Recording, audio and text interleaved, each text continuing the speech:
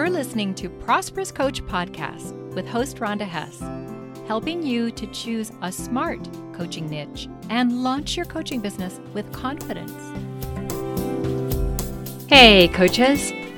This episode is inspired by brilliant coaches everywhere who, no matter how many skills and talents they bring to the table, are afraid to own their worth and go boldly into the money conversation.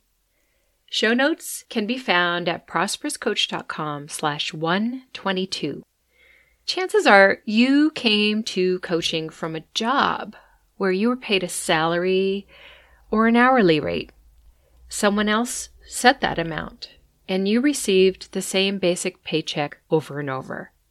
The control was completely out of your hands, and you probably just did the job without thinking a lot about the money piece, even though it was nice to get the paycheck on a regular basis. But now you're your own boss. You are the CEO. You decide how much you charge for your services, how much you earn, and when you pay yourself. So it's time to make that mindset shift. It's time to fully own your role as the CEO, the owner of your business. Have you done that yet? You will be amazed at the difference in your self-esteem when you do that. If you take on that role with enthusiasm, you will pay yourself well. You will stop doubting your value and stop thinking small. So look, I get it. I started out doing group coaching at $10 per person for a 3-hour face-to-face experience. That meant I was earning about $27 an hour. And that may seem like a lot if you're earning an hourly rate plus benefits and all of that. But when you're working for yourself, that is not an acceptable rate. And it's actually quite a bit less than that because it doesn't take into account all the time that I spent developing my program and marketing to attract prospects and other things to serve those people. My first year was dismal. I only made $5,000. That is not a living. That's a hobby. So you decide if you have a hobby or you have a serious business. You make that happen.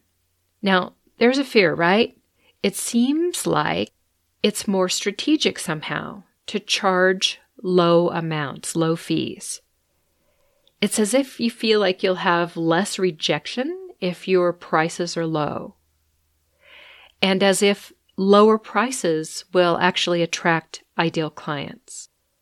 But actually, that's a lie you're telling yourself. Nothing could be further from the truth.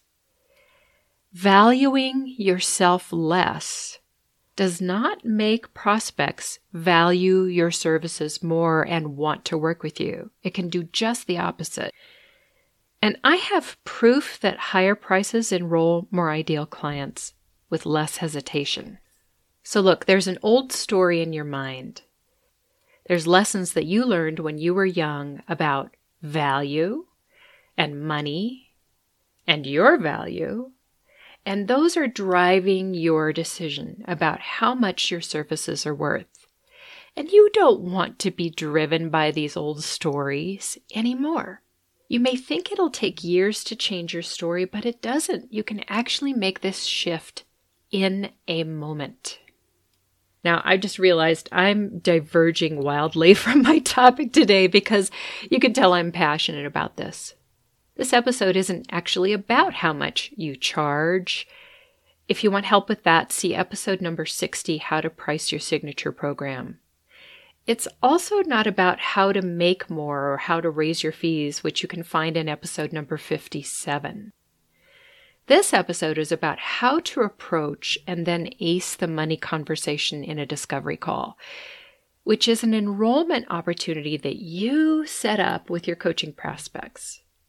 By the way, the discovery call is not a free sample coaching session. I want to emphasize that. Sample sessions are for brand new coaches who are trying to fulfill the requirements for certification. You're just trying to get as many coaching experiences as you can, and that is a great way to learn how to coach. But honestly, it is not an effective approach to enroll ideal clients who pay well, stay longer, and refer more ideal clients. So let's say you're there in the discovery call. You've asked some powerful questions to reveal what's top of mind for your prospect.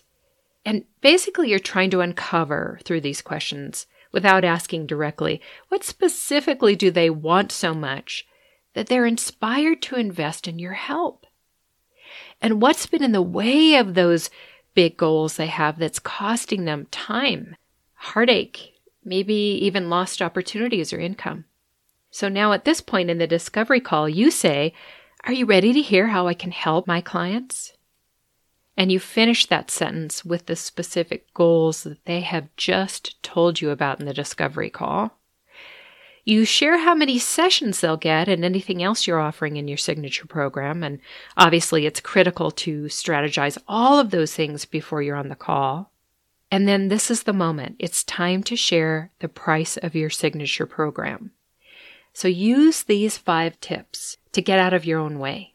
Number 1, intentionally relax your jaw and shoulders. Open your hands up so the palms are facing up. It's like you're letting go of outcome, right?